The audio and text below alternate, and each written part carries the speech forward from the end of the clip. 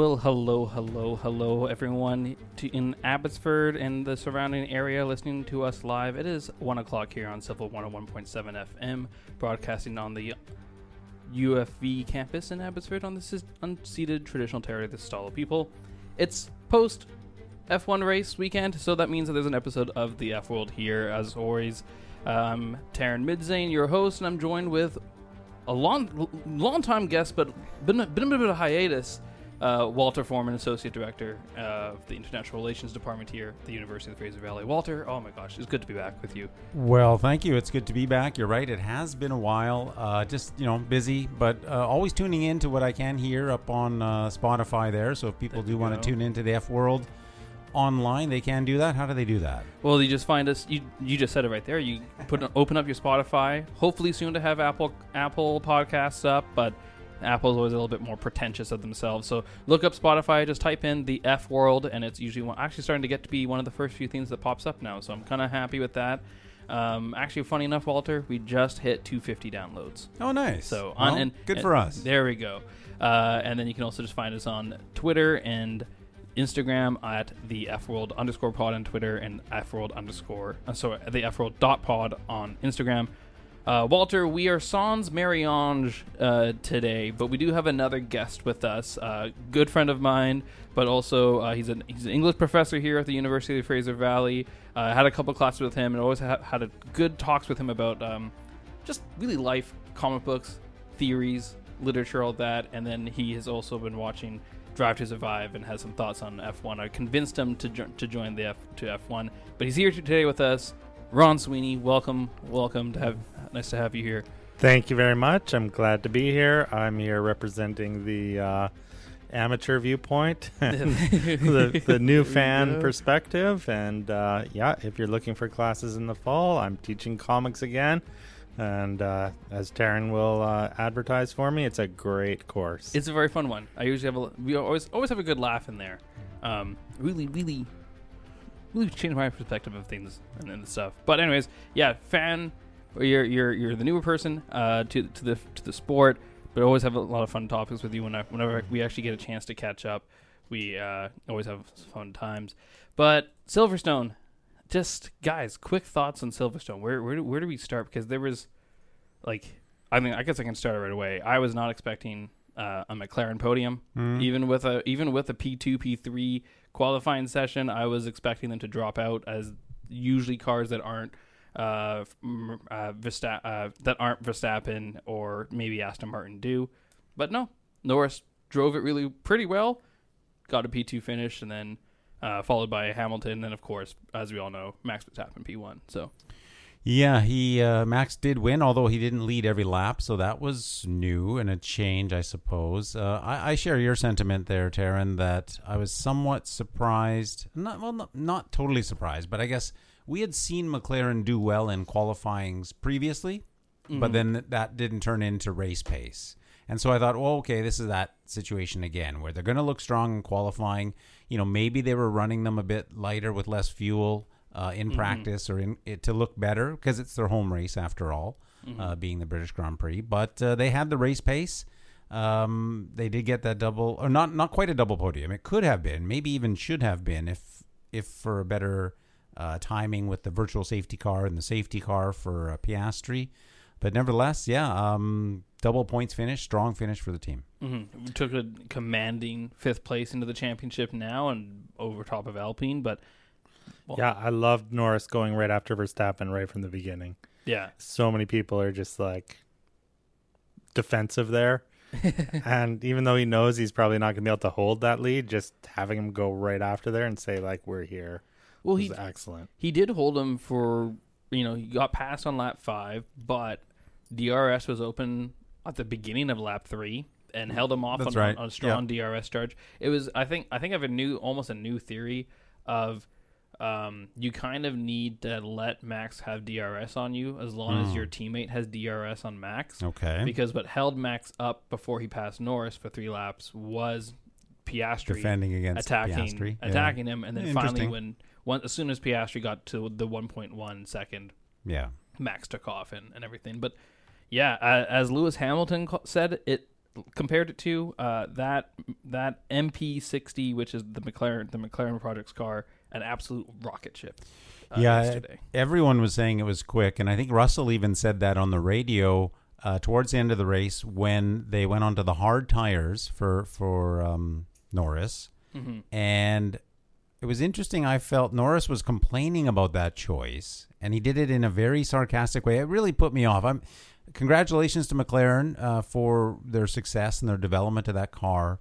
Norris, though, kind of sometimes rubs me the wrong way, just because they put on the tires and he questioned the team's decision, and he did it very sarcastically and very snidely. And I'm just thinking, trust your team, because he said something to the fact of, what tires is everyone else on? Yeah. And they're like softs. And he's like, oh, and we're in the hards?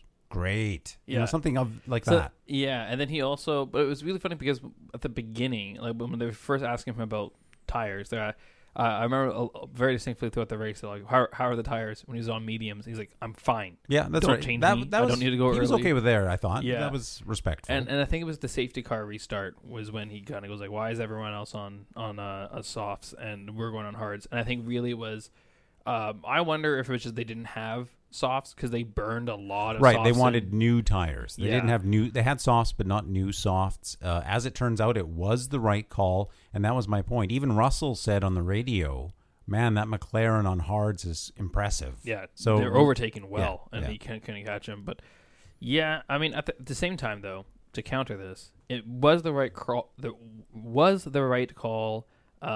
For what they wanted, and got that strong P2 finish and good points. But would it have been better to go softs and challenge a lead off of a safety car restart? I got my thoughts, but let's bring our new fan in, our new guest here on the show, Ron. Yeah, your thoughts. I mean, it's always hard to know what the radio calls because they always sound a little bit upset. Yeah, and I mean, I haven't liked some of his public statements about, where I'm just like, you can be gracious. You don't have to be the way you are. Like, the Danny Ricciardo thing, all you have to do is say, yeah, I feel sorry for the guy. And instead he's like, no, I don't feel sorry for him. Like, why do you have to say that? Right? I like Ron already. See, I like anyone making fun of Daniel Ricciardo every now and then. But no, fair enough. But it's just like, he just some of that stuff, he's just, not gracious. Had they put him on softs, what do you think that? I mean, what are your thoughts on that? I mean, I think if their plan was to attack Verstappen, then maybe they get an early pass, but Verstappen's going to pass back. Good point. Then they're going to be vulnerable at the end of the race. Yeah. Mm-hmm. So I mean, I think saving two. I was surprised it worked. I thought Hamilton was absolutely going to get by, but especially on softs and despite the W14 Mark II, as I call it, Hamilton looked a little bit more racy than Russell did for a time. But yeah, I thought Hamilton would have had a pass. But did you like the comment from Brown about how it was nice to have fair racing with Hamilton? Oh yeah, sure. No, like Zach Brown can say whatever he wants when he's doing well, but then come on. That's all I can say. Well, what I found interesting about the tires was Hamilton's softs at the end of the race definitely didn't go as long as they had hoped. Like he was complaining, and drivers always do, but legitimately his rear tires were shot before the race ended. Like the softs were too soft at that point in the race. Yeah, they were about 4 laps old softs because they were his Q3 qualifying softs. But Russell took his opening softs like 27 laps. Yeah. So I thought that was very odd. Like, how could Russell get 27 laps into the softs at the start of the race when the track is not as rubbered in and the cars are heavy with fuel, but then at the end of the race when Hamilton's light on fuel and the track is rubbered in, the softs didn't go the distance? I think you hit it actually unknowingly right there. The track wasn't as rubbered in; it was cooler, and it was cooler in the day. The cars cooled down. The brakes, all those wheel wells aren't nearly as hot. Maybe those tires aren't degrading as fast. And I think that at the point where it's rubbered in, there's more traction in, and almost kind of an opposite of what Mercedes' problem was early in the year, where they had no power in the rear end. Now they have a lot of power in the rear end, and the tires just rip it apart. And Hamilton was in a position where he was really, really pushing those tires, whereas there was a point where George was pushing heavily against Leclerc. Then Leclerc went for a Ferrari pit stop. Fair. And then he had like a lot of open air to just push and breeze by. But honestly, I think a lot of teams were shocked by how far those soft tires went. I was also surprised that not many went onto the softs pretty quickly after they saw how far they were going into, and some of them went to the hards when I was like, you have softs still. Yeah, like Sainz on the hards and staying on them. I thought that was interesting. What was Ferrari doing? Well, I have no idea. We will get to Ferrari in a second. Just asking that question, Ron, what is Ferrari doing? Listen, it's a common theme here on the F World. No one knows what Ferrari's doing, to the point where I don't think their strategists know what Ferrari's doing, but... Well, we have evidence of that, so we that's exactly true. But we'll definitely have to get to Ron, that later. I'm curious, as someone new to the sport or relatively new, can you appreciate a tire, what the tire's role in racing is? Because for a lot of outside observers, they just want the car to go fast, and they don't really maybe appreciate how much of that. I mean, really, a lot of it is down to the tire. Yeah, in previous times in trying to get into racing, like flipping on a race, like that's the problem, and that's why I credit Drive to Survive for like introducing some of these, like the races, like that. It's not just about who wins, and it's not just about who's fastest. That you think about all of these decisions that go into the race, right? So which tires to put on, when to put them on, and how to manage them too as a driver.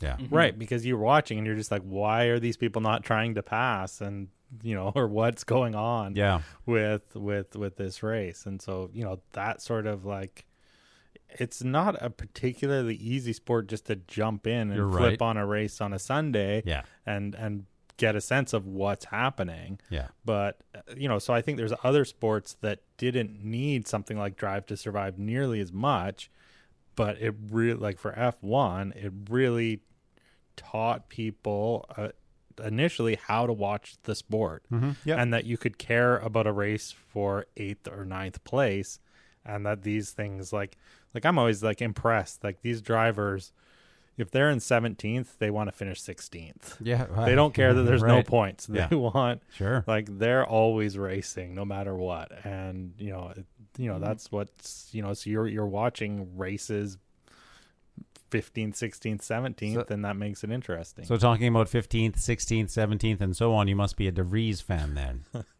Yeah, who is your driver? Because when we talk, you always seem to be able to. Hamilton. I like Hamilton. Okay. I mean, we're good friends. I was definitely that's Taryn's choice as well. The go-to coming into that. I mean, hard to argue with 7 world championships and 195 podiums and 100 and how many wins now? 4? That's so many. I don't even know what. I should know this off my heart, but I don't look. There's more coming. I'm sure there's. I hope you're right. Yeah, me too. No, I mean, but I think Lewis is always a good jumping point in for everyone. Like I don't mean to degrade what you're saying, but why he's your guy. But I think just when you come into the sport, he's such a recognizable name that is always like, I'm a Lewis Hamilton fan. Mm-hmm. But I think that just when you actually get to watch even Drive to Survive and you watch the races, then I think everyone just realizes why they like. I think everyone likes Lewis Hamilton to a point, unless you've grown up learning to hate him as you you came into the sport and you're just a Fernando Alonso fan. Sure, for all of that. But after Lewis, though, who would you go? Which was driver? I mean, I like different drivers. Like I like watching Albon. I feel like he didn't get a fair shot, and so I like seeing him get results. Yeah, I'm the same way. I don't have strong favorites. I just like the sport. I like the races. I like to see what's going on. It sounds maybe a bit similar in your case, Ron. Yeah. I'm going to be a little bit different. Like I'm very much like I have my favorites. Sure. I have my favorites for a reason, but I also just love the sport. I don't think there's really any. I think on the grid now, the only driver I do not like is Kevin Magnussen. Okay, he's the only one that I'm like, you know what, you can get rid of him. I'm not going to be like, oh no. Might cheer for it, but other than that, I think they're all great. I think was one of the things that Drive to Survive did really well was showcase one of the reasons to like the sport, which is the cast of characters that are around the sport in general, not just the drivers, but the team principals and even just. And so, I think that the first 2 seasons especially are very, very strong with that. So, like that. Again, Ron, being new to the sport, are you familiar with the name Kimi Räikkönen? I'm familiar, but I wouldn't know too much. All right, I'll just say YouTube him because Yeah. for me, as soon as Taryn said cast of characters, I think in modern memory, he's one of the most memorable characters in F1. Yeah, the famous "What do you want from your team this race, Kimmy?" After qualifying, and he goes like, "I don't want them to talk to me. Like I only want them to tell me when my tires need to box, and don't talk to me." And then they talk to him in the race, and he's like, "You're talking to me. Please don't. Yeah, Let me just race." he's Finnish, and he has that very stereotypical Finnish personality. And his nickname was the Iceman for that reason. Very stoic, very funny though. And if you read stories of him and people who knew him, he'd open up. Very funny guy, very good racer, obviously world champion for Ferrari. So there's a bit of a historical outlook for him. Yeah, one of the last world champions for Ferrari, I think. I think the last, yeah. Yeah, I think so. Okay. But segueing back to Silverstone, I kind of want to, speaking of Ferrari and drivers and going and tying in Fernando Alonso, McLaren again. Let's go back to McLaren for a second here. I wanted to their upgrades are working, and I think that, Ron, before we recorded, you had a question of like, why if Max Verstappen's always winning, how come? What's so fun about? Well, not so much how come, but what was really fun about this season?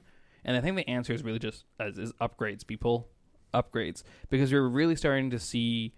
And I have been pretty vocal against the ground effect cars more recently, but we're starting to see the aerodynamic trend, the upgrade trend, and we're kind of seeing technology work.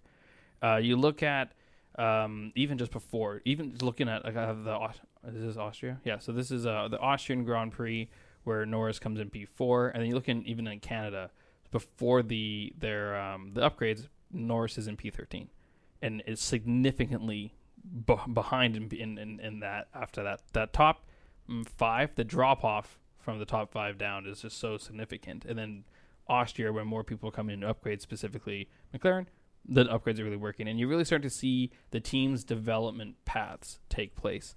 And yeah, like what can we say about these McLaren upgrades other than obviously they're working? But is it nice to have the McLarens back, kind of in a scrappy Sure. point? Well, I mean, why not? They're a historic team, although they still only are in 5th. So, I mean, Yeah. I had the very knee-jerk reaction to seeing the results from Silverstone this year and thinking back to last year when Carlos Sainz won Silverstone, which almost nobody seems to talk about. It didn't show up in Drive to Survive. Very few people talked about it on, at least that I heard, during the race this year. They mentioned it maybe once. But I quickly drew the comparison. I'm like, I wonder if Carlos wishes he was back at McLaren. But no, because Ferrari's not having a great year, but they're still ahead of McLaren in the championship. Yeah, by like 100 points. Yeah. Actually exactly 98. And that's, honestly, it surprised me to see that Ferrari had that many points, given how many strategic errors they've made. But I guess it just shows you how bad the McLaren car was at the start of the year, which brings back to your point, the upgrades. Definitely they're getting somewhere, but the problem with that, you spend all your time and money trying to fix a broken car this season, you're taking away time and resources from next season.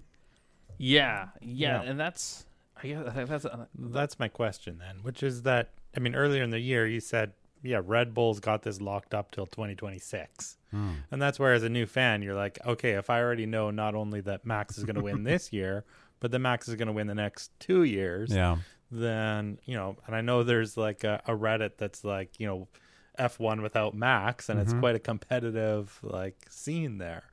I do think there's reason to think they're getting closer, but obviously the championship's decided, and it's just with all the different teams taking turns as being the second strongest team, that just seems to push Red Bull, even further out of reach. Yeah.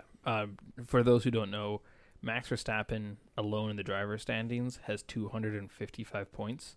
In the constructors, Mercedes has 203. Right, yeah. So Max was win. a team. Yeah, he is. Right. Realistically, if you look at Perez and everything, he totally is the team.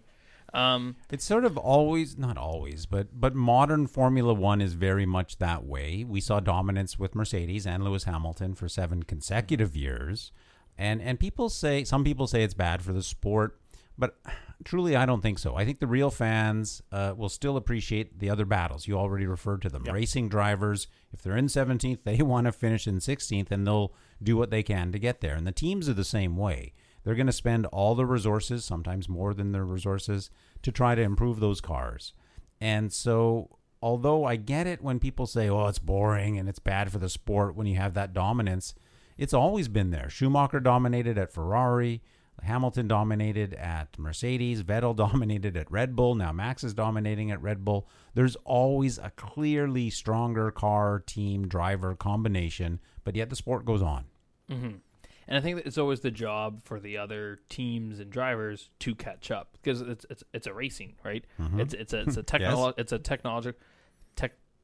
Technologically driven sport. Yeah, we can say that. I was going to say technologically driven arms race in a way. Okay.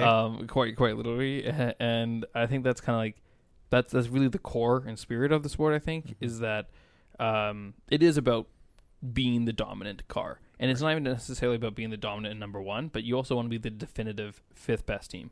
Or you know, like if you're in 5, you do not want someone to come near 5th place to you. So McLaren just wants to capitalize on. Yeah, there's significant money involved as well. Like even the difference between 4th and 5th and 6th in the constructors' championship is significant, like millions of dollars. You think of like 2021 and why it's not just about when people go, well, it's just Max and Lewis, and like that's the whole point is that it got turned into very much a Max versus Lewis thing, whereas McLaren, I think. Like just an example, McLaren lost like $20 million because they weren't able to unlap themselves and finish in a points finish that would have given them.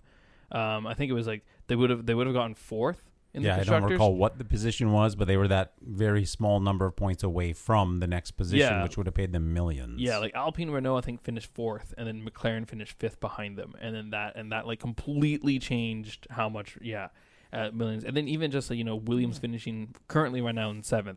So if Williams finishes 7th versus 9th, then that's significant. Yeah. And so as a new fan, how do you find that knowing Max is going to win? Does that affect your interest in the race? I mean, the thing is that a lot of people switched or got converted into watching the races. Like for me. My brother told me to start watching the show. I was like, racing? No, thanks. Said, no, just try it. Yeah. So I was like that. So first I was like, okay, I'll watch the show, but I'm not going to watch the races. But there was a really interesting season at the time. And so I was like, I'm going to I'll watch one race. I'll try it out. Right. And then I was like, okay, fine, I'll watch the races, but I'm not going to watch qualifying and practices. And then soon enough, you there I was waking up at 6 a.m. Netflix DTS is a gateway drug. Yeah, exactly. But so a lot of people got converted into F1 right in the middle of some really interesting seasons. Yeah. Mm-hmm. And that's so now to me, I think, it is bad if the other teams can't catch up or have no hope of competing for the next few years. I do think that is a bit of a problem. Okay, fair. I think that the thing for Red Bull that is that Max seems to be very clearly the best driver in the best car. Yeah. Right? And so it doesn't feel as much over the last few races that it's just the car is so much better. It's that it matches up so perfectly with Max. It's a good point. And Red Bull has been, to put that some in context with that, Red Bull has spent pretty much since 2011 with Max. He was a student driver with them. His dad has a lot of like history with that team and with in the Austrian backgrounds and the Dutch being involved with that to put money into it at times where you didn't have a budget cap, for instance. And so and Max came in, they found a loophole to bring him in early in 2015-16. So they have spent so much time just developing Max to where and learning how he wants to drive to build him that car. And that's kind of the reason why I think it's so cool to see the dominance is you really start to see this amalgamation of all this time they have spent with this driver and given him the best tool that he could do. It's like Walter always says, it's excellence. It's great to see excellence. But I guess my question for you then, Ron, do you like the new rules of the budget caps and certain parts and pieces are universally given No to interest. cars. You don't know. Okay, fair enough. Well, there goes all those questions. Like, no, I mean, it's that, Mercedes has said a few times, like, listen, if it wasn't for budget cap, we would have just built a new chassis by now, right? Like, Yeah. we would have. So, I mean, it's certainly holding the richer teams back. The question is if the goal is to have, if the goal of all of these rules, like reduced wind tunnel time, all these sorts of things that they say are to make competitive racing. If Red Bull runs the table, then do we think that system has then failed? Yeah. And that it needs to be changed? It's a very good way. question. Did you before Yeah, to tie this into it? Did you either of you hear the Lewis Hamilton radical change about development windows? It logistically essentially could not happen in the sport, but he was just saying like there should be a rule where there's certain either development windows of time where you can develop for next year's car, or a really big way that we can watch when people in which budgets they're taking the money from to develop the car. Realistically, in my opinion, there's no real way you could do that without heavily policing someone, without having a representative of FIA police just sitting there watching everything happen, which no one wants that. But thoughts on, because it all ties together. So like, I'm curious to hear your thoughts on those ideas. Well, F1, its motto is the pinnacle of motorsport, and that's what I want to see. And if you're having these artificial, relatively arbitrary, certainly artificial limits imposed upon teams, then are you really seeing the best that's possible? And I'd argue no. But then the flip side of that, and I get it, is you won't see the smaller teams competing with it. Becomes an arms race, as you said earlier, Taryn, and it's who has the deepest pockets. But at the end of the day, if a company is willing to, Ferrari back in the day, 20 years ago, their budget was $500 million. 20 years ago. That's not even that's 20 like years $1 billion ago. Probably in today's money. If they're willing to invest that amount of money in the sport, in the vehicle, in their drivers, in everything else, I'm game. Yeah, I mean, instead of possibly a hard cap, I mean, I in cross sports leagues, I don't like hard caps, right? I think soft caps are the way to go. Like the way the NBA does it, where it's like, yep. Yeah, okay. I mean, I don't like in MLB where you have poverty franchises that just live off of the money that they get from the Yankees. Like, I think that's not good for sports either. Sure. But I think the hard cap ends up, doing some weird things. And I don't follow it too closely in F1 other than, the whole, like, how much tricky accounting. Like, do we want the sport to be about tricky accounting? Exactly. You're taking away from the action on the track to pay accountants to be better, and it's going to be the pinnacle of accounting. Yeah. Yeah, that's a good. Trying to find that. This is the catering budget we can squeeze in and out of. Yeah. But I will say this. I think, and I don't know if it's down to purely the cost cap, but I suspect it's in tandem with the regulation changes. There is better racing. Yes, Red Bull and Adrian Newey knocked another one out of the park, and I think especially Newey. But the midfield is much tighter. You see the gap between, the podium finishers much closer. So I think the racing is better. I think the on-track action is better. And I think we are seeing improvements over, say, 10 years ago, where you still knew who was going to win, but they just won, like, massively as well. So now you see more of the midfield battle. Yeah, it really I makes think it's close. Yeah. I mean, I think like the fact that their Perez isn't simply carving through the field with his after his terrible qualifying. There's says another story. What's going on with him? Right? Holy cow! Oh my gosh! Right. Yeah. So that's why I'm sort of saying it makes Max look it shows how impressive his performance is. It's not unprecedented in F1 to swap chassis, to let the second driver drive the first driver's chassis. It's not unprecedented. Yeah. It's not common, but it's not unprecedented. Yeah. And I want to see that. I want to see Max in Perez's car, and I want to see Perez in Max's car. Yeah. Well, I think this year there's because that would settle the argument. Close. I think this year I think most chassis in this kind of last era are pretty like on par. Look what Perez is doing though. He's not qualifying and he's not cutting through the field anymore either. I mean, he is a little bit, but not But if other that teams, car's as fast as Max's, then he should be in second every time. But other teams have upgraded too, and I think that like because following in these cars is still pretty hard. Yeah, I think it's not as good as it has been the last couple of years. Yeah, and everything. It's kind of funny because like everything that they wanted out of the ground effect era seems to work as long as you're in P1, 2, and 3, and then everything else you just get stuck in DRS trains and dirty air, and you just can't back it up. And I'm not trying to defend Paris because he does have a car for him to cut and get into P2. I completely agree. No reason why. And he was at the beginning of the season. He was winning, although it was when Max had transmission problems or other things. But now he's just not. He doesn't seem like the same guy. I don't know what it is. It is as Christian Horner likes to say, it is kind of a head F world to be Max Verstappen's teammate because he's just so good. Ron, have you been watching this season from the start? Yes. Okay, so what are your thoughts? I mean, you've seen Perez winning the first 2 out of 4 races, I think it was. Yeah, I mean, right as soon as he was saying, like, I can compete, all of a sudden he couldn't even get out of qualifying. Yeah, exactly. So that's where I'm like, is it his car or is it his head? And I don't know. Where would you put your money if you had to?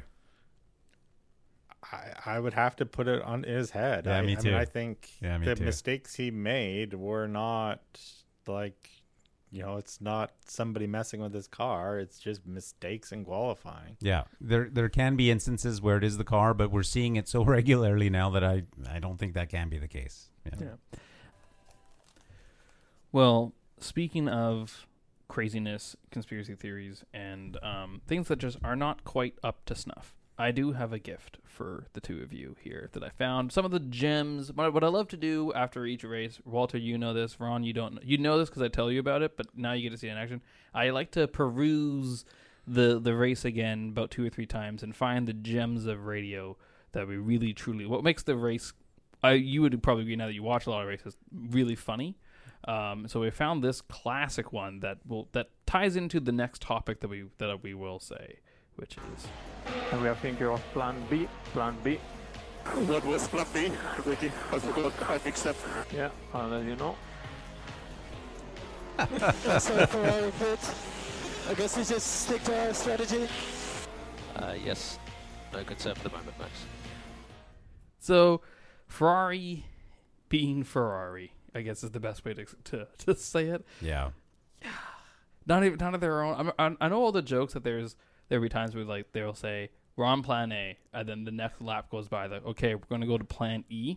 Yeah, that was the joke at the start of the season that they had planned double Z. Yeah, exactly. And I think, what are they? What are these plans? And what do they actually do?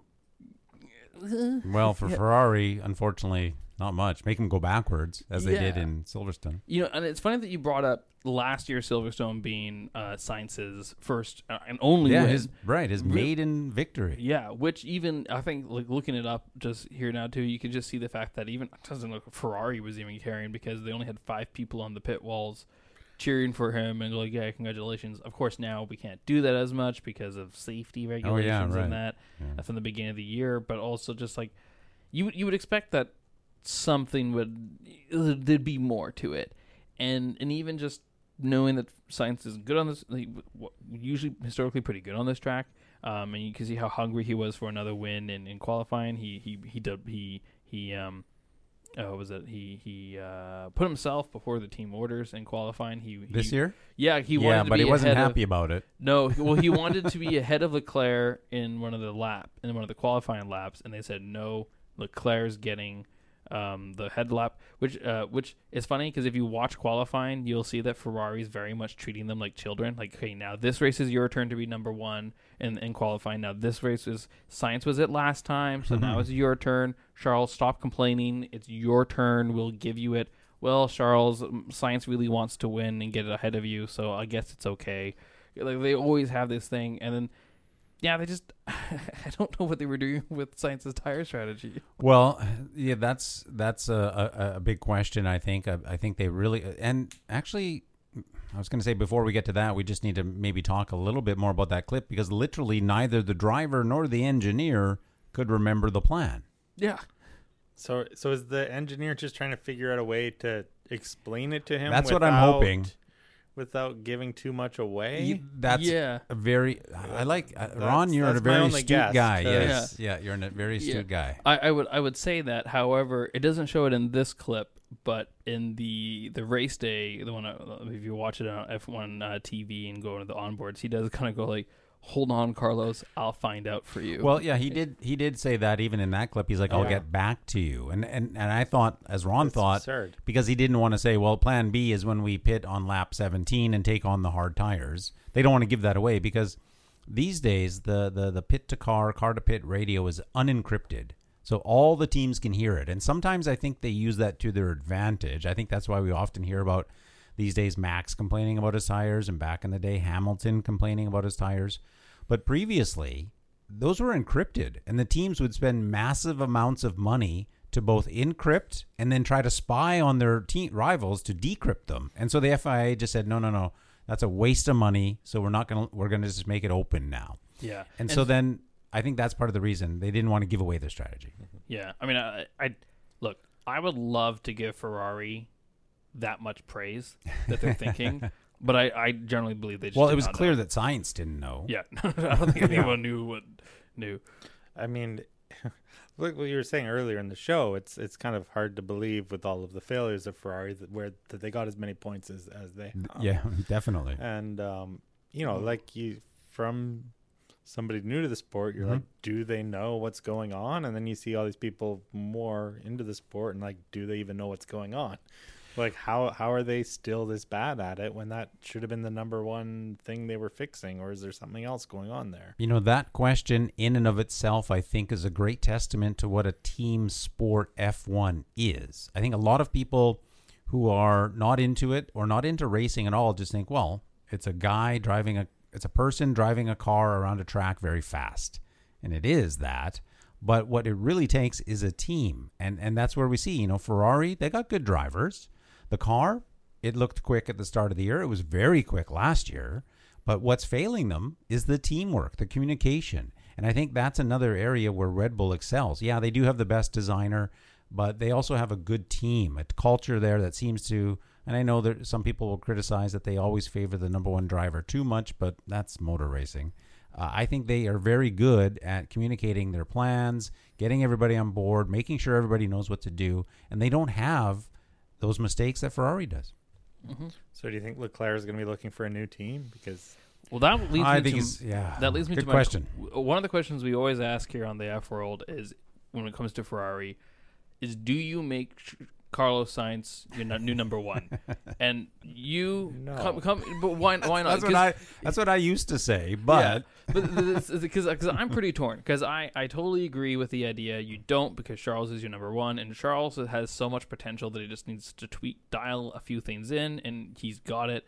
But like Sainz puts so much work in. But so Ron, coming from, do you honestly believe that Charles is failing Ferrari as opposed to they've completely failed him over the last 2 years? Because if you think that he's the problem, then yes, by all means. But everything I've seen from there, I'm like, you're not wrong. Yeah. But I think there are examples of the former. I think there are examples of Leclerc getting in his head and especially the earlier races, not just this season, but with Ferrari. I think he was feeling the pressure, put a lot of pressure on himself, and seemed to have some times when he just wasn't performing to his best. Yeah, Charles is really, really good, and that's kind of the problem, is that he's kind of like a raw talent without someone there to be like, this is how you don't do this. And I think that if him and Sebastian Vettel had gotten along, it would have been a very, very different team. I think that's what Ferrari was really banking on, but Sebastian being a really like very kind and very coaching person to Charles. That did not happen, because I think they were both very, very hungry for a championship. But Charles, like last year, crucial points in France to, could have finished P2, had a P2 finish right in his hands, and he driver errored it. Last year in Miami, this year in Miami too, he lost control. His own things lost him control. He's cost a lot of money to the team. And Charles Leclerc is so much raw talent that he doesn't know when you don't need to go full send. there's the famous thing where there's so many videos that talk about like how he knows how to do 99% and 100%. He just doesn't know when to not do 101. And when there's a difference between doing 100% and 98, 99, 98 and lowering down your potential. And I think Leclerc, what makes him such a driver's, like if you're a driver, you love Leclerc because he's very Alonso-esque of, I will put this here. And when he's on point, at least. And I think Ferrari this year is in so much changeover with everything that who knows what you can do. I will go on record to say I don't think Mattia Binotto should have been fired. I think that was not the problem at Ferrari. You know, you've said that a lot. I think a lot of people say that. I'm not so sure. Maybe yes, maybe no. But I was looking and thinking about Charles Leclerc and the question that you raised, Ron. And the immediate thing that came to my mind is that he needs a new or better manager. And when that came to my mind, it made me realize, I wonder who his manager is. So I just Googled it quickly. And if this is accurate, his manager is Nicholas Todd, spelled T-O-T-D, which is a very famous name in Formula One and the FIA. If that's the same guy, his father was Jean Todt, the husband to Michel Yeoh, who was also the team principal of Ferrari in all those days. But my biggest point here is Nicholas Todd, as a racing manager, if he's managing Leclerc, his other clients, if you will, have been Daniel Kvyat, we all know how that Felipe worked out. Massa, not bad, Yeah. and Pastor Maldonado.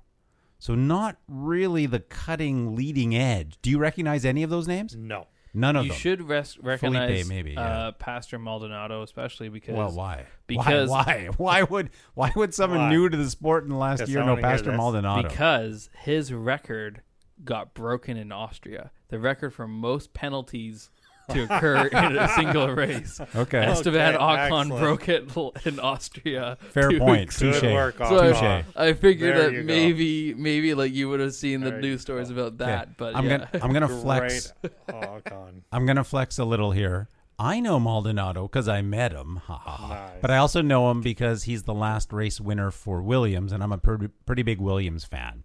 But my point being, they're not household names, and so maybe he needs a better manager. Yeah, I mean, I don't think Leclerc has a manager that's quite Mark Webber-esque of, hey, With I know Piastri, how to jump you, get you out of this. seat. Exactly. You need a driver as a manager. I think Martin Brundle, he manages or used to manage drivers. Yeah. Taryn just mentioned Mark Webber, who was number 2 to Vettel at the Red Bull days. Could have probably won a championship had he not had a biking accident in Tasmania. Yeah. Who else we got there? Piastri, and he's managing Piastri. So, yeah, maybe that's part of it. Who knows? Also, I forgot to ask. Speaking of, because Mark, in my head, you said Mark Webber, and Mark Webber. You said Mark Webber. Yeah, you too. And then know I that, said Mark And then Webber. you said Mark Webber too. But Mark Webber is a very good friend of Fernando Alonso and Aston Martin. There was I forgot to point it out, but there was a point where Lance Stroll says he got hit by a flying rock in his hand, Yes, I remember that. and they're like, oh, okay. And we always have a theory that Lance Stroll is only good when he's injured. But he did not get. But he did not get better in No, that he race. didn't. He No, got that was- significantly oh. worse. Yeah. It caused some problems. Well, not only a bad race for him, but he ruined He the ruined race of Pierre Gasly. Gasly's race. Yeah. yeah. Yeah. And so, yeah, that's actually where I wanted to jump to next. Let's jump. Was let's just jump it to Aston Martin and the Mercedes and Mercedes kind of customer teams, but Mercedes in general, but Aston Martin seems to have the hope and dream of a podium finish for Aston Martin every single race. Has not happened.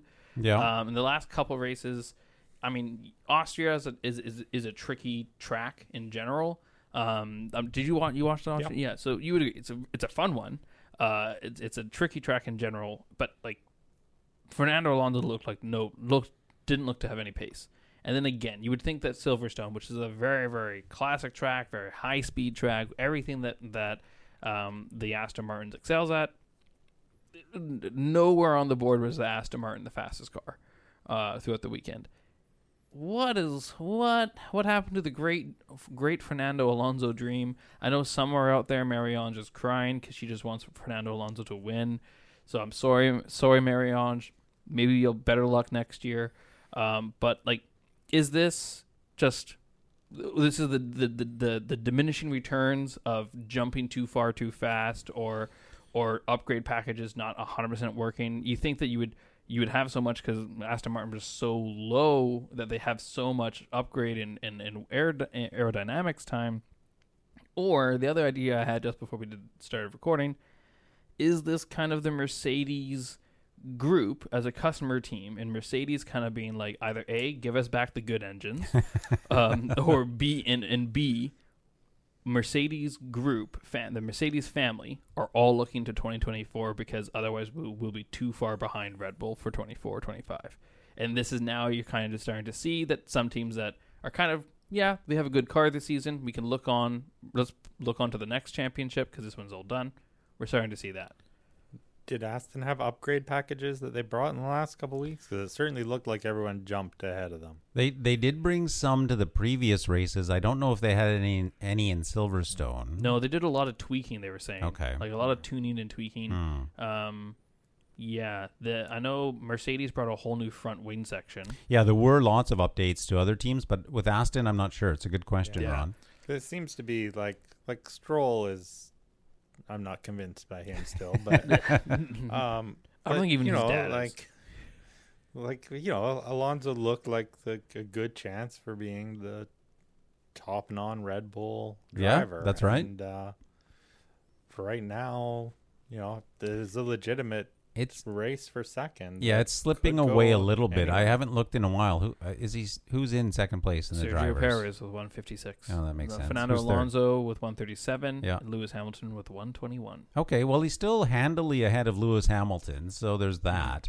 Undoubtedly, the great last week's Grand Prix in Silverstone, I forget the official name, was the worst. The British Grand Prix, thank you. I'm sure there's a sponsor's name attached to it as well. Absolutely, it was their worst race. They scored 6 points. And I remember, I can't remember which race, but I remember Alonso saying, I think it was the first race where he finished off the podium. He said, this will be the last time we finish off the podium.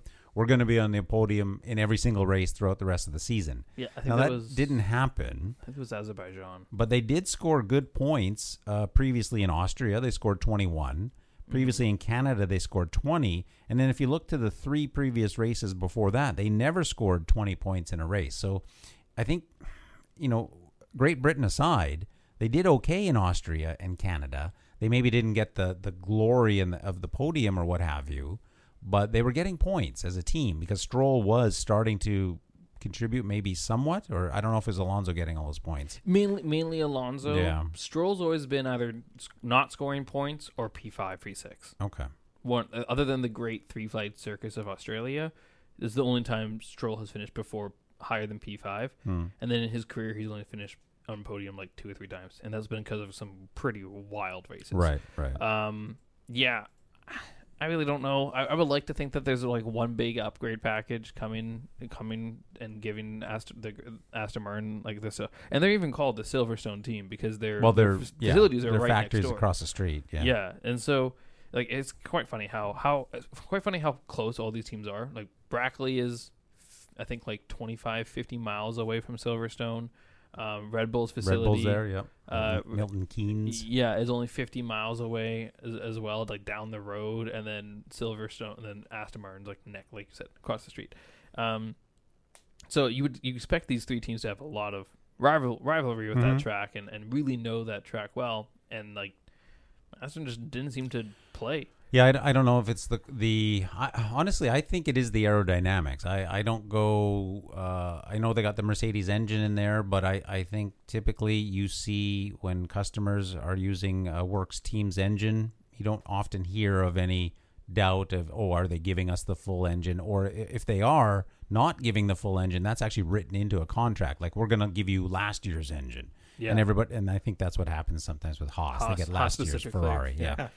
So I don't do this year's Ferrari too. Who knows? I don't think it's a case of Mercedes, not giving them the best engine or tuning it down or whatever. I think it's just they've had a few problems with maybe their upgrades. They haven't performed as expected. Yeah. They've also launched their new factory. And I remember you at the beginning of the season, Taryn, were always saying, they have this great new factory coming online. And I actually thought that could be somewhat of a negative because it takes some time to get those new factories dialed in. I mean, nothing goes according to plan. So they have this 200 million pound factory or whatever it is. Yeah. I think they just opened it officially. I don't know if it's all operational, but they had an opening ceremony. I think Stroll drove the car into the factory or something, or out of it. Yeah, it was kind of weird. Yeah, I'm not really but sure. I think they've been somewhat distracted, right? Trying to open the factory, and Lawrence Stroll has a lot on his plate. Is he the principal? He's not the principal. No, he's just the CEO. He's the majority shareholder. Yeah, so I think I don't think it's the engine. I think it's the car, and going back to my earlier point about teamwork, I think it's a little bit of the team. It is a team that is really heavily shaking up and adding more. It was funny. We were talking about this last episode when Reese was on. That I kind of mentioned, out of all the teams on the grid so far, Mercedes has been the most borderline gutted in terms of their championship-winning team has been gone to Red Bull specifically, but Ferrari, but also Aston Martin. And Aston Martin took a lot from Red Bull, and now you look at some of I think they lost like 3 technical employees to. One of them was McLaren. One of them was the big one was from Red Bull, but some of their race engineers from Aston Martin went to McLaren recently, and Ferrari. Yeah, that's my point. The team. So much of the teams are being jumbled up in the middle of the season still, and then I don't know. Contract wars are always contract wars. There's always going to be another contract war to talk about. But yeah, I really don't know what happened with Aston Martin this last race. But also, you know, Walter, you brought it up, and I'd love to get your thoughts on this too, Ron. Stroll's penalties, did they seem lackluster or kind of weak? Compare when you think of the fact that he kind of ruined Alpine's race. Or not really kind of. He just straight up did ruin Alpine's race. Gentlemen, thoughts? Like, after a race in which there was how many penalties for minor track violations? 83. And then you can lightly lightly go over the line, 5-second penalty, end somebody's race, 5-second penalty. Yeah, and you don't even have to serve. That doesn't even have to be served. Well, I agree. I don't know. And he shouldn't have even been in the position he was in to ruin Gasly's race, because he should have had a penalty for leaving the track and gaining an advantage. He should have had to have given the place back to Gasly, and then Gasly would have probably scampered off into the distance. Therefore, he wouldn't be fighting against Stroll and have that opportunity to Stroll to, break his suspension, which is what happened. That was obviously a terrible race for Alpine. We saw McLaren and Alpine just going in very different directions. Good point. Yeah. In that race. And I just, if Ocon could, the luck that guy seems to get these days, and some of it's self-created, I'm sure, but. I mean, I really think Alpine needs to get a better team principal, but that's just me. Otmar's an interesting character on Drive to Survive, but not necessarily the best in terms of race, which is why I think, it's why I don't I don't hate Gunter, but I also don't like Gunter, because he's just a really good television personality, but not a great, and there's only so much you can do at Haas, but not a great team principal with that. Obviously, terrible management of drivers and stuff last year, but it was an interesting start to the year because they came out and McLaren fell flat on their faces, and you were like, Haas usually starts pretty strong. Typically they start pretty strong because they don't have any upgrades coming, right? Yeah, no one has upgrades in the cars. Lay it all out there from the start. But I'll just answer your question, Taryn. Yeah, the Stroll's penalties were just not right. Yeah, it just seemed they should have been harsher, and there should have been another one. He should have had to have given the place back to Gasly. Yeah, when it was so clear. Went off the track, passed him off the track. And I tried to rewatch. I rewatched that part, and I swear, I think there is a radio edit that I couldn't find it in the mishmash of highlights that I'm using here, but there was a radio message saying okay, we're going to have to probably give that place back. Oh, and it wasn't, and he didn't give it back, and he basically didn't give it back. He basically he wasn't asked to. Yeah, he wasn't forced to do it, and he kind of let Gasly catch up to him, and then he just started going again. Wasn't there? Now that. As I recall from the race, when Stroll went off, gained an advantage, passed Gasly off the track limits, outside of track limits, was there a steward's inquiry? I think there was. There was. But wasn't there a change in the rules a while back where they said they're not actually going to do that, and the teams and the drivers are just going to have to kind of work that out on their own? I couldn't find it. I tried to find. Remember that? Yeah. I remember what you're talking about. They couldn't. I couldn't find anything that says they 100% won't look into things. But- Some things won't. But the stewards did look in, and they decided no further action, and I don't know how they made that call. Yeah, it Yeah, made that's it made no sense to me.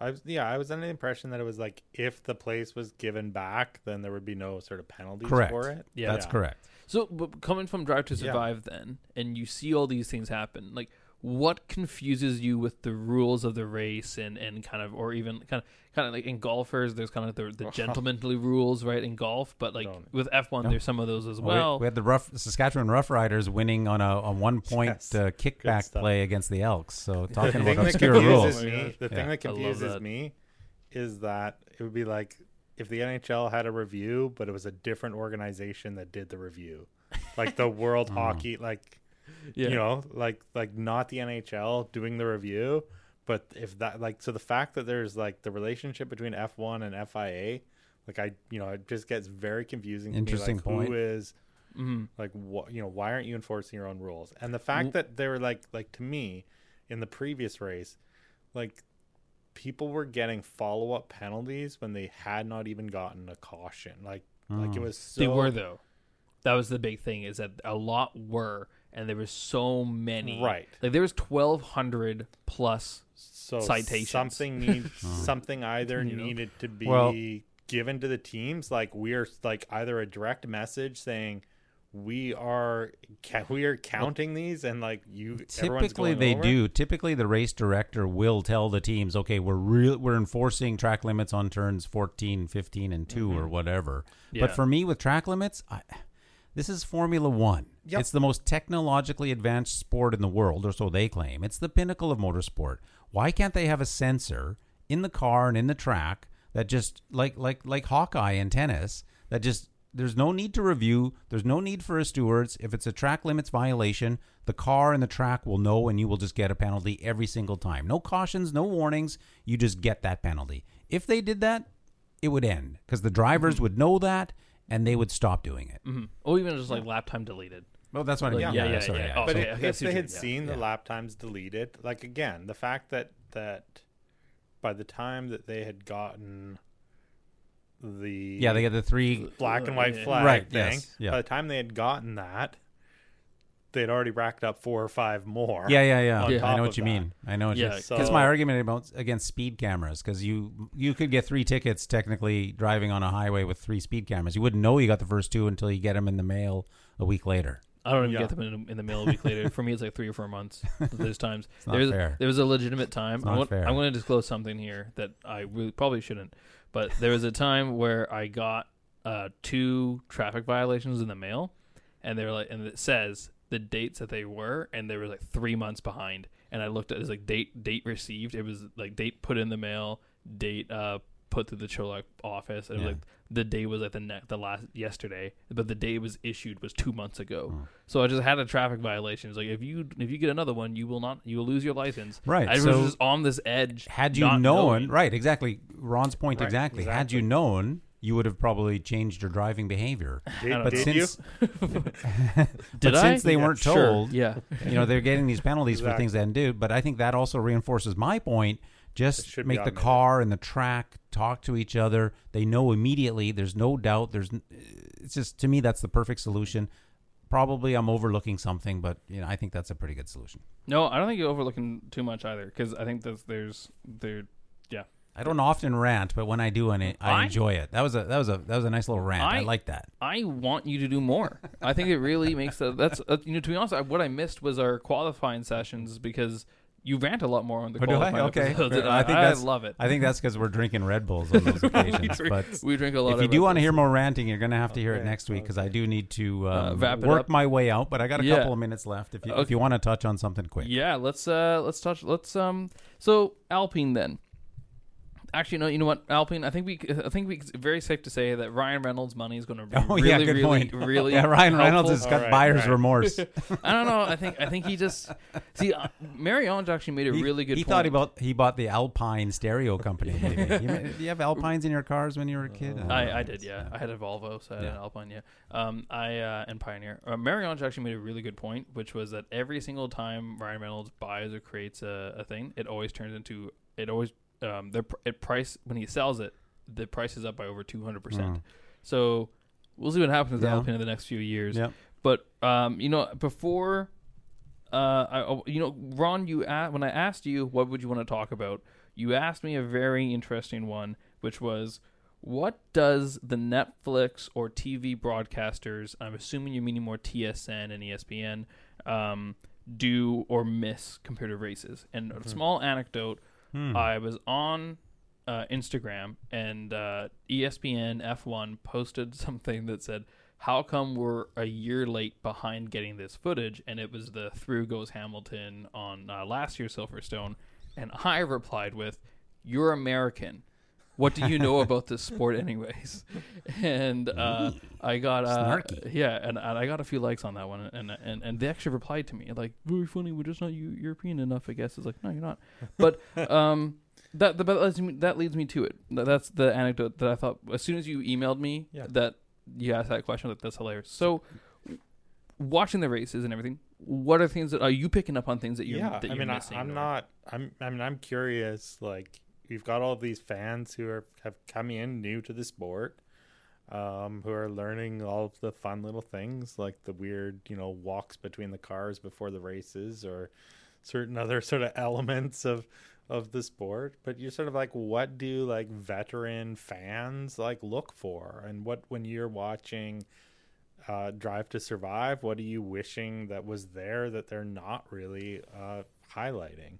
It's a great question. I think that itself could be an episode. But for me, and let's remember this conversation, Ron, because I hope you can join us again. I mean, many, many times. But I also hope that we can get you back after the Drive to Survive for this season comes out, because I'd love to hear your take, having watched, Drive to Survive, which got you into a full season of actual racing, and then watching the Drive to Survive season of that F1 season, and maybe you can answer your own question. Because for me, and I think, Taryn, you're the same, what I don't like, I like Drive to Survive, and I'm ecstatic that it's brought new fans into the sport. But what I don't like about Drive to Survive is the asynchronous, is that the right word? Nature of how they present the season. They skip all over the place. Yeah. Right. Which the first season didn't do. Right. The first two seasons did, but the last very one well. did it so much. Yeah. It was just like, I got vertigo or whatever that is from just trying to keep the timeline straight. It was like an episode of a show that has a lot of timelines. Yeah. The Witcher. Thank you. The Witcher season 1. I haven't seen The Witcher season 3. So no, season 1 though was we're very. Thanks for saving me there. I knew there must be one. So many. I was about to do a Quantum Leap. That would have been good too. But I couldn't think of it off the top of my head. But so for me, that's it. The thing I don't like is the way they chop it all together and the editing. Are they missing anything? Honestly, I think I don't maybe like how they do it, but I think what they do is very comprehensive and very good at bringing new fans in. As you said, it's sort of a primer or primer, if you will, if you're from the UK. I like it. And the only thing that's missing is something that you can't replicate on television, and that's the visceral feel of F1. It literally ignites every sense, because although they're not as loud as they used to be, the cars are still loud. And although they look good on television, they look even better in person. Okay. And when you're there at the track, you can not only hear the cars, you can feel the rumbling or the thunder as they go around the track. You can feel it in your chest, and you can smell them. You can smell the fuel and the rubber, and maybe that's not good for the environment or my health, but I enjoy it, much like, cigarettes, alcohol, and everything else in the world. All the above. Sponsors. So, yeah, good point. So I think that's lacking, but how do you replicate that, right? All 5 senses are excited when you're actually at a race. Okay, excellent. Yeah. I mean, I think for me, the race analysis is weak.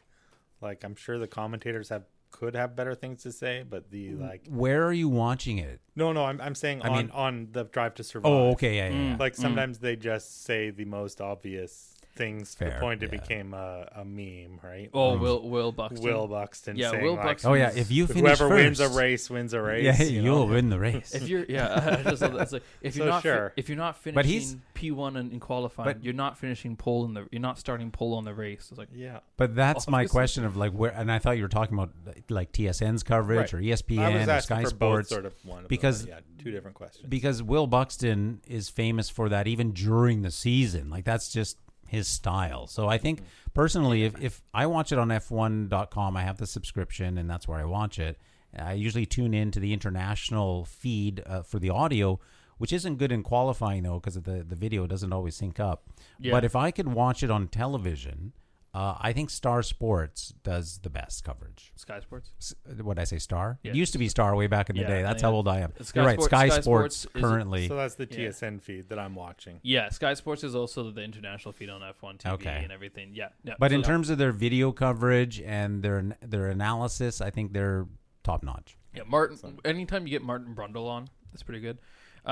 So, I but thought they've done a really good job this year, especially the new strategist person they bring in. Bernie Collins. Yeah, She's in the she mo- does Well, that's some part really of good F1's stuff. coverage. Is that Sky Sports or is that Sky F1's Sports. coverage? That is Yeah. Sky. Okay. She, fun fact, I was looking this up. She got an offer from F1 and she turned it down for Sky Sports. Oh, neat. Because she used to Like, be with I guess. Aston Martin. She was Aston Yeah. Martin. She's also a character in the upcoming Lewis Hamilton movie. Okay. For Oh, Apple, we the Apple didn't even TV. talk about that. She wasn't on. You guys can have fun talking Yeah. about that because I need to work do. my way out. Before you go, though, Okay. unfortunately, that time I want you here, Ron. We have a game on the show Uh-oh. called the Rookie Pool to see which of the rookies. There's three. There's Oscar Piastri, Logan Sargent, and Nick DeVries.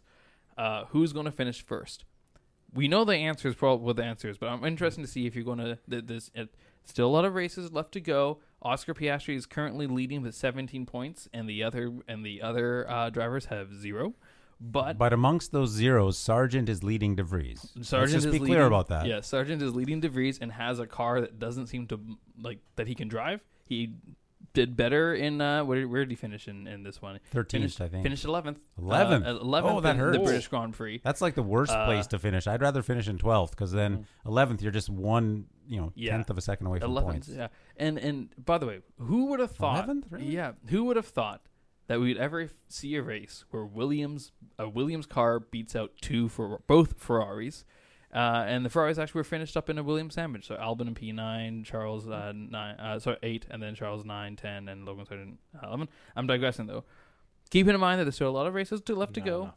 Piastri may be able to. Who knows what happens? Who are you taking to win the rookies? Yeah, I'm not. I'm just going Piastri. Okay, there we go. No, We'll put that on the record. But you mean for the season or from this point forward? I mean, that would be the Either fairer way, way to do either it. Let's way. do it from this point From this forward. point forward, We're I racing still all think their so. points. Yeah. They're all starting from 0. For the rest Okay. of the season, who's your top rookie? Yeah, the one who's actually scored points. Yeah, Okay, it's yeah, hard to you argue know, with that. I think everyone's. All right, who's your number 2 then? Yeah. Amongst Sargent or DeVries? I think Sargent, but Mhm. I don't have confidence This that Ron either gentleman of is a them. smart This cookie. guy. I don't He's have getting confidence that either of them are going to get a point. Yeah. You're probably We'll right, see. but they do they will be ranked higher than the other based on highest finish. So if Sargent finished in 11th and DeVries never finishes higher than 11th, if they both have 0 points, There you Sargent go. will be ranked higher. So There you go. Yeah. So bank on that 11th place All right. finish. Well, it is that time then to say adieu. Yeah, to I got to you, run. I'd love Walter. to stay. There's a lot we could talk about, obviously, but looking forward to it next time. Definitely. Hopefully, another time soon we will link up about that. So we'll play you out. Thank with you. with some messages, and then everyone stay tuned for more because Yeah, you and Ron will be back, and I'll be tuning in from my office because There you Ron, go. you've brought some great insights. Yes. Excellent. Thank I you. love the fact that you Great always to tune meet in. you. Ron, where were my thoughts? I totally forget. So Piastri is your choice for rookie pool. That's everyone's going to win that one. Lewis Hamilton fan, Drive to Survive. You know what? Drive to Survive. Let's talk. And I kind of mentioned or tease the Hollywood.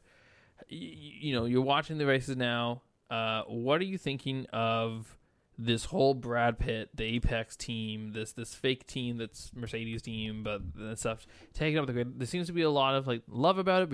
You get to really see a Hollywood movie be filmed in front of us, but at the same time, they're taking up spots on the grids. it's a safety thing. It's kind of like, do we really need it? Could it be simulated another way? But like, your thoughts on Hollywood coming into this and the growth of this league has had, that this sport has had in the last 3 years, I'd say. Yeah, Like, I mean, obviously there's always going to be like some, stress between new fans and old, and there's some, gatekeeping and stuff. And I mean, obviously, I'm not sure how much of a interference in the actual like game it is, or in the actual sport or the event.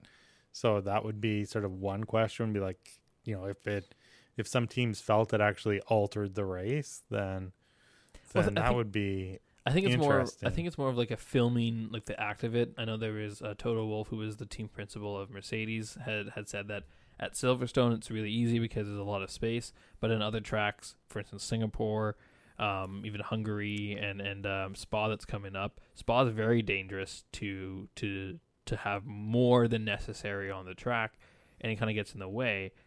I guess like for me, my thing is more, is it really just a spectacle of things, or is it really kind of embracing what the sport is? Is it just adding more layers to it for more things that you're not necessarily ways for people who are not fans of F1 to go to the sport to watch a spectacle happen rather than watch the sport? Right. And I mean, I think that's always going to be like, a question. I mean, when there was the sort of mini poker boom, all of a sudden, how many movies had a poker scene in? And sometimes they would just be the most unrealistic, everyone having 21 full houses, 4 of a kinds, right? And it didn't really like replicate what new fans or what fans were actually seeing. So like, wait and see what Brad Pitt does with this. And I mean, he's a little bit old, but he thinks Yeah. he's young, right? So that's important. I think he's also accepting that he is old and he has some like wise age to him too, right? But this movie is being executive produced by Lewis Hamilton. Mercedes is really heavily involved and working on a lot of accuracy for it. I mean, what racing movies, like, did you always like racing movies? Have you enjoyed racing movies? I haven't not enjoyed them. I mean, I'm coming from, like I said in the break there, the best racing movie I watched was probably Cars, maybe Cars 2. It's not even a racing movie. But I didn't watch too many of them. And like other than the Talladega Nights and some comedy stuff. So But the spoof like stuff. yeah, I mean, I haven't really like been like really sold on watching racing movies. Mm-hmm. So what is that something for you as a long-term fan in the sport? You watched a lot of these movies, and Well, there's been very few that I feel like really hit the sport, and that's the whole thing. Like, there's so much Hollywood to it, right? I think the two that really come to my mind are Driven with Sylvester Stallone. That's probably the most Hollywood action you could probably get.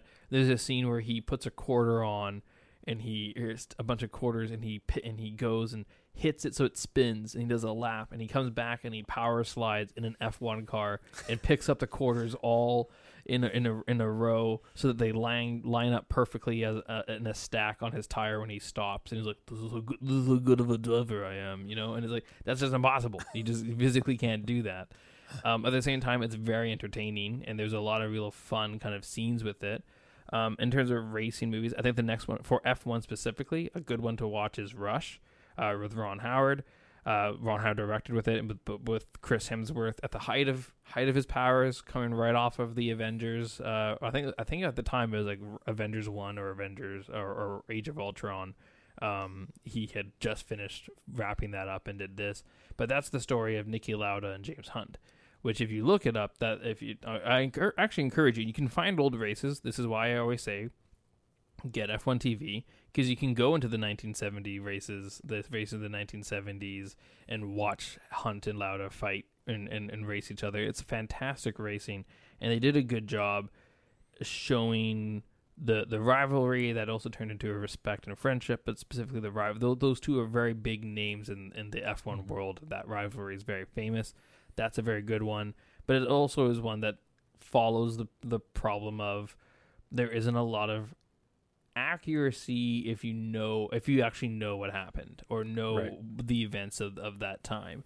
And that's what I think this one with Lewis Hamilton and Brad Pitt is kind of interesting. And kind of leads into the more celebrity culture coming in. You know, you saw everyone sees the clip of Anne Hathaway going to Danny Ricciardo to be like, "I'm a huge fan of Danny Ricciardo."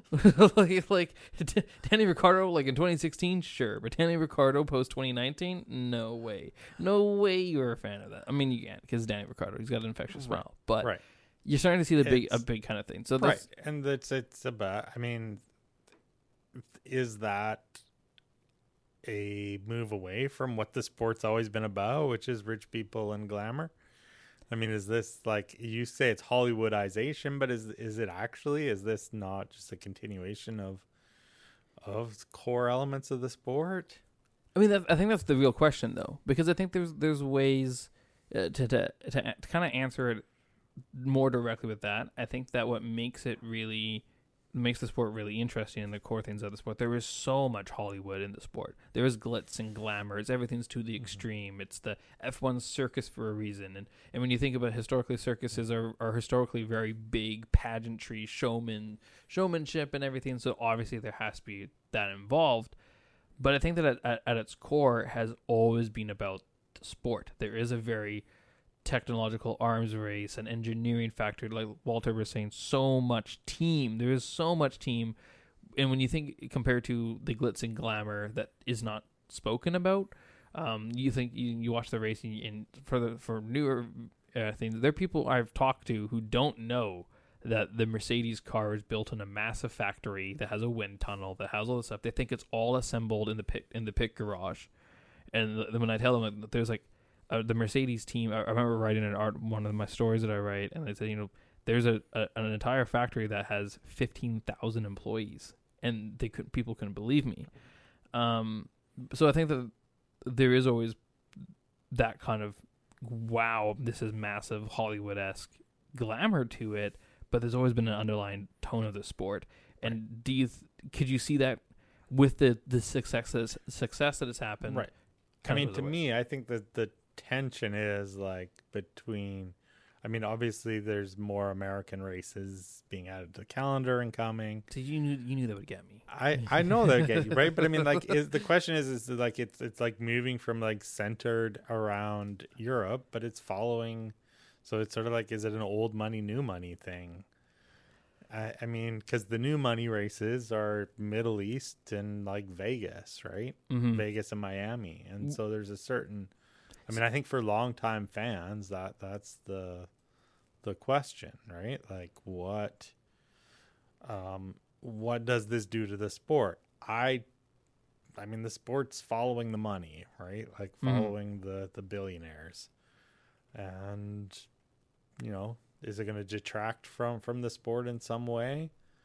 I mean, it's not curling. Sorry, right? Like, it's not going to change the core like identity of, you know, of the sport, which is already cars and going fast. But I mean, Monaco is where, like, how many drivers can come from Monaco? Like, how many people live there? I don't even believe it's a real place. It totally is a real place. You've seen it.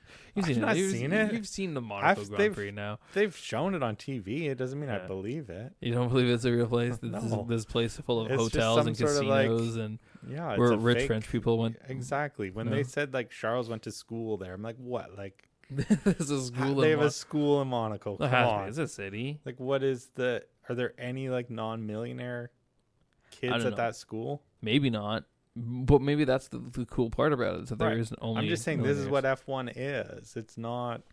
I mean, if you were like this, like, yes, I think like the core idea of like NASCAR could be changed by Hollywood, but I think the core idea of F1 is like glamour and fame, and so a little bit extra Hollywood is not gonna wreck that.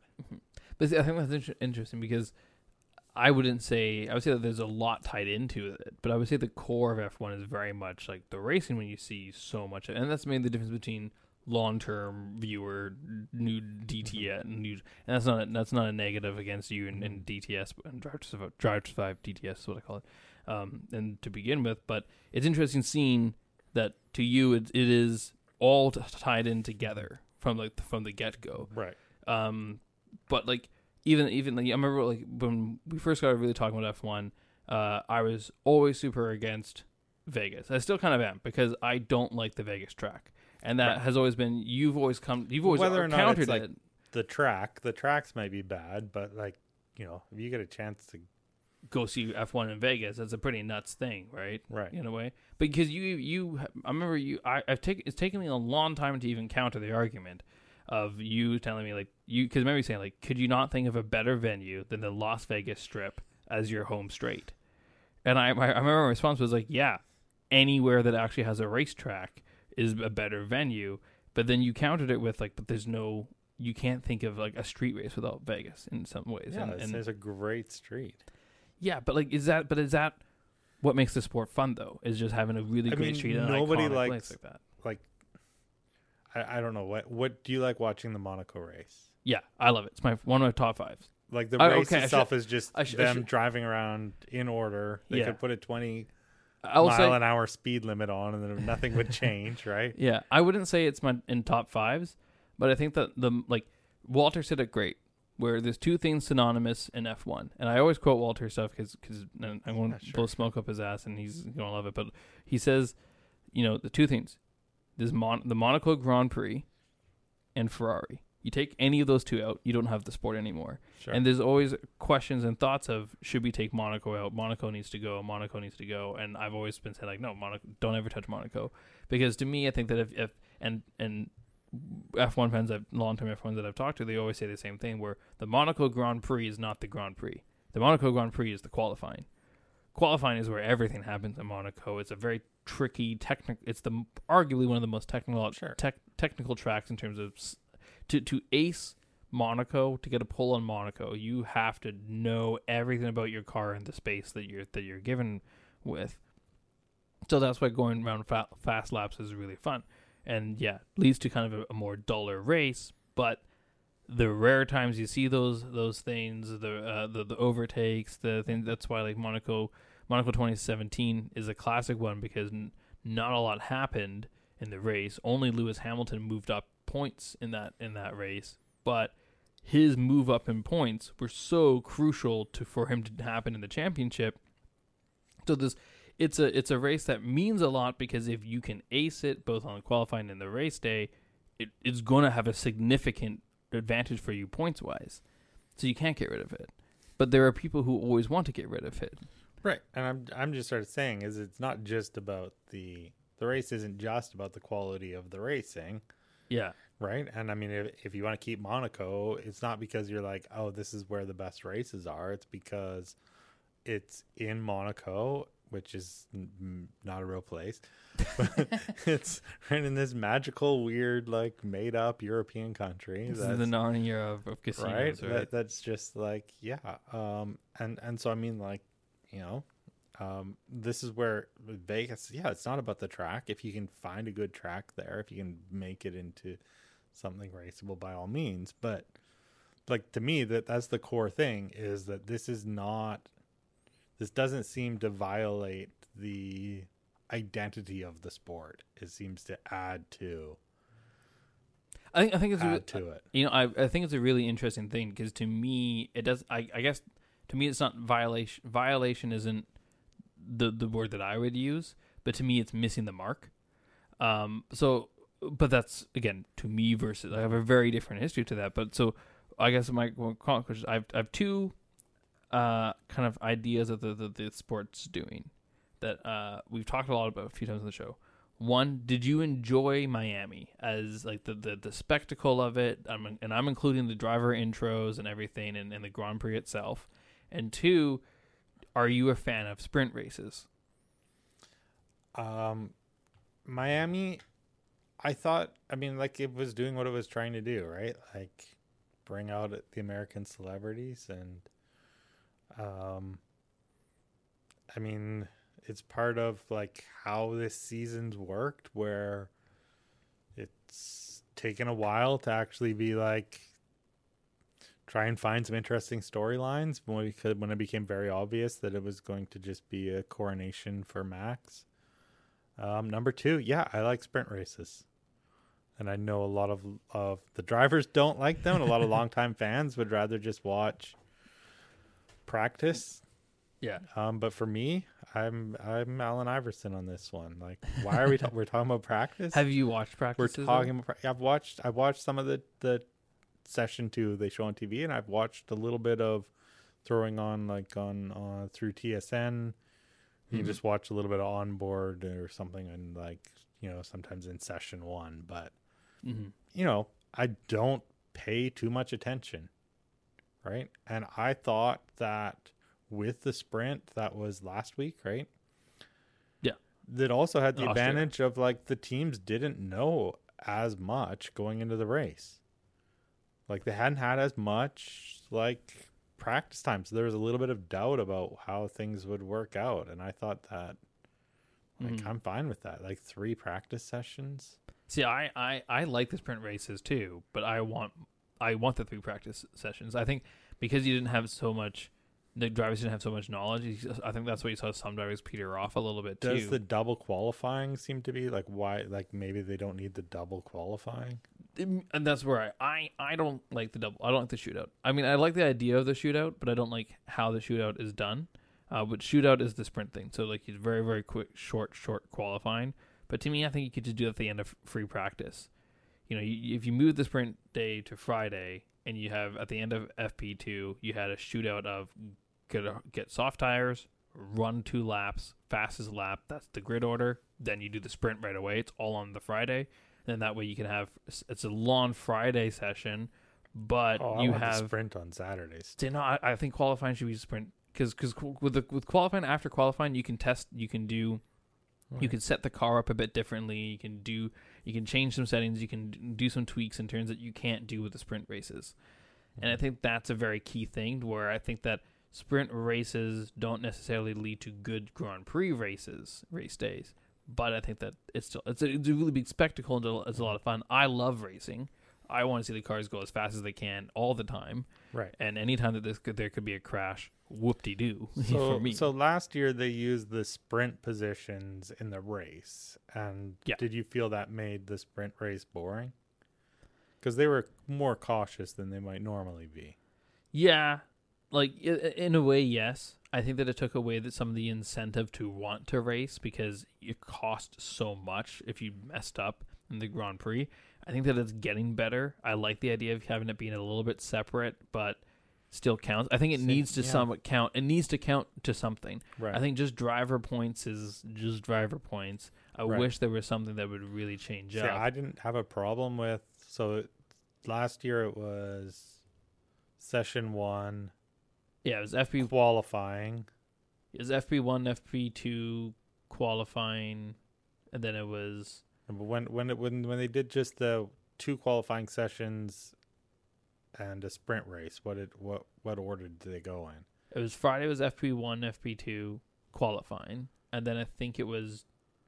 I think I can't remember this because I feel like there was some weird like they did a qualifying and then sprint, yeah, and then the sprint would be would determine sprint Sundays. would be Saturday, and then that would determine Sunday. But yeah, I didn't have a problem with that. But if the racing isn't good in the sprint because everyone's being cautious, then maybe it makes sense there. But to me, it's like why can't you just have one? Why can't you have one qualifying that sets your spot for both the sprint race and? Which would essentially, oh no, it isn't. No, because right now they're doing 2 different qualifying. But just but I think maybe that's too punishing. But I think that kind of leads into the root of what we've been talking about, though, is that is, in my opinion, the glamorification of it. It's creating a separate event it's essentially creating an entire race weekend in one single day. And do you really need that as the sport? Absolutely not. Let's get another trophy in there. You know, the one thing that European soccer does is like, let's get a sprint trophy. Yeah, that's probably going to happen next season. Take the points out of the main race and have cut the points down? No points, and like you can switch it around. I mean, the points on the sprint. The points on the sprint race don't only count for the sprint cup. Yeah. Okay. So then just what does the sprint cup do though? I don't know. Put It's some just- money on it. It's just a betting factory. See, that's the thing. I don't want to have Bet365 come into F1 at all. I'm like Oh, okay. 100% against any sort of sports betting apps coming It's into the been sport. so bad in other sports. So Oh, keep it's it been out. so great. You know what I mean? I mean, if it means that Max Verstappen bets on himself and loses, and then has to like then sit out like 7 Grand Prix off of a penalty because he's illegally betting They on would himself. just give Perfect. them 10% less wind tunnel time. Yeah. Oh my gosh. Not Not even- even that. Just a slap on the Just wrist. slap, yeah. Take us out with Yeah. with ginger Anyway, spice. no, I think I mean, I like the racing, right? So Mhm. it's when I've tuned in, I forgot it was a sprint race, and so I was like, oh, I'll watch a little bit of qualifying, and I was like, oh, it's actually, or a little bit of a practice session. I was actually qualifying. I was like, this is great, right? I'm excited. Mm-hmm. So I don't need 3 practice sessions, but the teams like it, I guess, sometimes, and you know, I like the practice. I love the mind games. I love I just love hearing the cars go around and around. I fall asleep to it sometimes. I wake up early to watch this practice to fall asleep. It's rhythmic. It's methodical. It's really nice. But like, yeah, I don't know. I feel like I think it's just like the sprints. We talk a lot about this a lot. I'm the only one in the show. I'm the only one that's actually like actively for sprint races. okay. Marianne doesn't like it. Walter doesn't like it for completely good reasons, in I my understand. opinion. Yeah. I mean, Yeah, I just like cars going fast, but I just don't. It's always a tricky thing. And I think that's the problem. Is that the growth of the sport so big? We need more spectacles to draw more people in, so that know. all this I mean, stuff. Like NBA's doing mid-season mini tournament. I mean, I love that the leagues are trying out different things, right? Like, why, like, I feel like some of the sports, hockey in particular, is just so attached to the past that they won't make the changes that would make the sport more entertaining, or for bad reasons they don't, But they is aren't that- willing to play around with things and try it out. NBA, they're willing to try things out. But does that like make the sport better because is the changes a new age thing, or is not just conforming to what the tradition of the sport, playing the sport to the extent of like pure sportsmanship and everything like that, kind of everything that it comes is that not better in itself though? I mean, like, if you've got really long seasons and a lot of like games that are like meaningless, and I mean, you've got all these NBA teams that are, basically resting their players in the middle of the season. So like, yeah, you start looking, you're like, something needs to change. Let's try to Do this in-season Look. tournament. look for So- some other ways to create. Mhm. Right. So would you want the sprint race in F1? I mean, because it's tough to compare. It's really tough to compare Oh, like for different sure. sports to like. But to we can Formula 1 compare and that. basically, like, how do you decide who is the best in your sport, right? Mhm. And you'll have various point systems for that. In some cases, it doesn't matter what the point system is. Max is clearly gonna Just dominate everything. dominate here this year. But in other cases, right, like in some sports, maybe it makes a big difference if Premier Leagues are giving 3 points for a win versus 2 points for a win, Mhm. right? They give 3 points for a win because they want to encourage teams not to play for a draw, right? Speaking of points, you did. We're going to wrap up here pretty soon, but you did tell me once before in passing that you think that there should be more points into the other into the lower below 10. Right. And I immediately shot the idea down. Yeah, you don't like the idea. And I think that it doesn't, to me, it's not about, diluting the achievement. It's about if a person is regularly finishing 19th versus regularly finishing 12th, do the standings reflect that? Right. And so it's just a question to me of measuring. And especially with a time Right. where all the cars are so close together right now. Right. And so that was when, who was it that had like 3 11ths in a row? Oh, like this year? Yeah, somebody had this. like 3 11th place finishes in a row. I should know. I should know this, but I don't. Oh, you might trivia question. I don't. Yeah. F1. Yeah. Tune in. Text us your answers, or like comment on our next post or something. Yeah, like let tweet us us. Let us know who the came record for most 11th place? Yeah, most consecutive 11th place finishes. I know the most consecutive last place finishes is Nicholas Latifi, but good Canadian representation. there we go. Oh, perfect, real stellar there. Watch it be Yuki Tsunoda. Watch it be Yuki. I think it might have been. I'm in Bahrain, Saudi Arabia, number 11. Australia, no. He was 10th in Australia. He is 10th in Azerbaijan, Miami, number 11. That's 3 number 11s in a row. So I mean, he's a guy who's had like not a great car and pulling out some results, but you look in the point standings and it doesn't reflect that. It doesn't reflect that. So to me, the point system is not about the points themselves. It's about reflecting what you want. Now, you could only give points for first place or for the top 3 places. And I honestly don't think it would change how teams raced. I mean, maybe there'd be more like taking chances perhaps. But like, you have to think about what the point system you arrange does. And so I think a lot of this for hockey. So the NHL gives out a point for going to extra time. So if you go to overtime, you're guaranteed a point. And you only get 2 points for a win. Right? So in a game that goes to overtime, there's 3 points given out.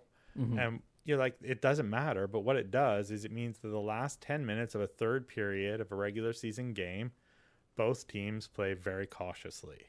Mm-hmm. Right? Specifically, overtime, you get a point if you lose. Even if you lose, you get a point. Yeah, so you're guaranteed. But you don't get 3 points. Just to clarify, for people who don't know, right? There's 3 total points given out, but both teams are then, if you look at game theory, are then motivated to get to overtime. Yeah. Right. And so teams play very conservatively and cautiously. So you don't want a system that's going to encourage, like, if adding extra points places meant that teams are more conservative driving and didn't take risks and were just like, then I think that's a possible reason why you would want to avoid that. So that's, to me, what would happen. I feel like you would inflate so much in your top 3 positions, which are already really heavily inflated for points, that you would then just P11 through 12, you would, like, essentially P4... P5 through, P6, 7, 8, 9, 10, 11, 12, you would just... It's just a way of distinguishing the teams at the bottom, right? Mm-hmm. So it would just be a way. But, like right now, how do we evaluate, like, Haas versus Williams or... Laughter. Which ones like, right. I think, how do we evaluate, like, which ones are having good seasons? Are they and I think it's pretty but I think that's the thing, like, because good seasons would mean that Williams is getting into the points better than Haas, and that's what's happening. You've seen teams are developing. So much about F1 is not necessarily about scoring points. It's so much of it is about the team developing and pushing what they have to something better, and that's something that you start to see problems with Haas because they're all discount parts and discount drivers. Everything about them is a bargain. I shouldn't say discount. Sure. It's just the bargain bin, right? And Williams has been like that for a very long time too, and they've always been trying. But you're starting to see these massive efforts and restructuring that Williams is doing, starting to pay its dividends off with more points. They're currently tied with Haas in the Constructors' Championship with 11 points. But how many of those 11 points has been most of those 11 points has been Albon in the last 3 races alone when the upgrades have kicked in. Yeah. Whereas Haas hasn't done anything. Right. But are we confident that the point system is reflecting what those 2 teams are doing? That would be my only sort of thing. Mm-hmm. So you can try this yourself. Oh, yes. Right? Like, you can go and... Here's the teacher and you... No. I mean, you can go and sort of say, like, what would it look like if we gave... And I think you can go find online. You don't have to do it yourself. How about that? No, I will do this. You can go look online and sort of see, like, what are some alternative point sort of systems. And it's not going to change the top 5 at all. It's not going to affect them in any way. It's going to affect the lower end with distinguishing some of those teams that have been able to consistently get 11s and 12s versus a team that in a certain track can get a sneak in an 8. Yeah. What about putting like a point for most or best or most overtakes or driver of the day and that? Because I feel like that's the easiest way to add more points in to incentivize drivers to race more. But I still think at the end of the day, just giving points that aren't just you being the absolute best according to the stop clock, the stopwatch. Sorry, it kind of takes away the sport of racing. And I think that's the biggest problem that I'm having so much, is that at some point you are just, not you personally, but I think that's when if you're adding all these things in, you're taking away the core value of the sport, which is being the best and undeniably the best because of what the time is saying. Yeah, and I think that, I think if you added something in like overtakes, then I think that would be a problem. Yeah. I mean, if you wanted to have the overtake cup at the end of the year, but it's silly because, right, like you get an overtake for passing a stopped car, but obviously, that's only if you're already ahead of, if you're behind them. So like, why are you getting rewarded? You're getting an overtake for that. Like, so how are you going to count only racing overtakes then, or what? Like, yeah, right. It's unfortunate because we just hit that time. We hit the time window. We have to start saying we have to wrap this. Okay. We have to wrap the show on that. But you've given me a lot to think about on what we do. I think you gotta come back again. You should come back soon. Again. Very soon. You have to come back on because we'll talk more about this. I'll do some research on those point spreading because I honestly do want to see these back. If you find them, if you see them, send them my way. I'll take a look. Yeah, we'd love to see how this could change out the championship and see what happens with this stuff, because I think so much of this is relatable because of what you said earlier in the show. How do you watch a sport that's if the same championship is going to be determined for until the 2026? And I think so much of what we're seeing in F1 with the DRS zone changes and all this stuff is to build up for new regulations in 26. So maybe we'll start to see some things kind of not so much pan out, but start to see changes and things that will radically change how the core of the sport is and that. So come back, Ron. Hope you enjoyed your time. Yeah, I had a great time. Yeah, thanks very much. I want to talk more when you get next time. You definitely have to come back when we do it next season, so we can learn what you think about watching a race, a season from start to finish, and then the Drive to Survive from that season. And especially because you watched all of 2021, yes, as a season, right? Yeah. You need to come back on when you finish watching season 4, Drive to Survive. I did watch season 4. Okay, well then we're going to have an episode about season 4, Drive to Survive, because that was the one. That was the one completely ruined it for me. Okay. Yeah. I didn't watch the last episode until for quite a while. Yeah. Okay. So we're going to come on. You're going to come back on soon, and we're going to talk about that season of Drive to Survive and season of 2021. Excellent. Yeah. But anyways, that is it for us today on the F World. You can always find us on Spotify just by googling, I always say googling, but search in the search bar of the F World, and you'll see it. The F World, hosted by Taryn Bidzin and Marie-Ange Routier. You can also find us obviously on Twitter, the F World _pod on Twitter, which you follow now. You do follow us. I think you do follow me now. The F World, and on Instagram, the fworld.pod on Instagram. Also, the fworld.pod is at gmail.com is our email. Feel free to email us out. Tell us what you think of the show. Tell us how you want to be involved, or give us some comments, tips, and that stuff, and we can maybe argue. Another place to argue, it would be the Discord. We do have one, surprisingly. Actually, not surprisingly. We created it. It's actually kind of fun. And that is just the F World podcast on Discord. Send us an invite to join in. We always want more people. Again, can't say it enough. Great to have you. It's been a long time coming. I've been took some time to convince you to get on, but glad you were. Going to have more of you on Ron. So, for all of us here, we just want to bid. We always bid a special someone to our homie in Belgium. Still picking up the episodes right when they drop on Tuesday mornings after on the Spotify. Still listening in. Thank you so much, you and all the listeners. We love you all. Yours in racing.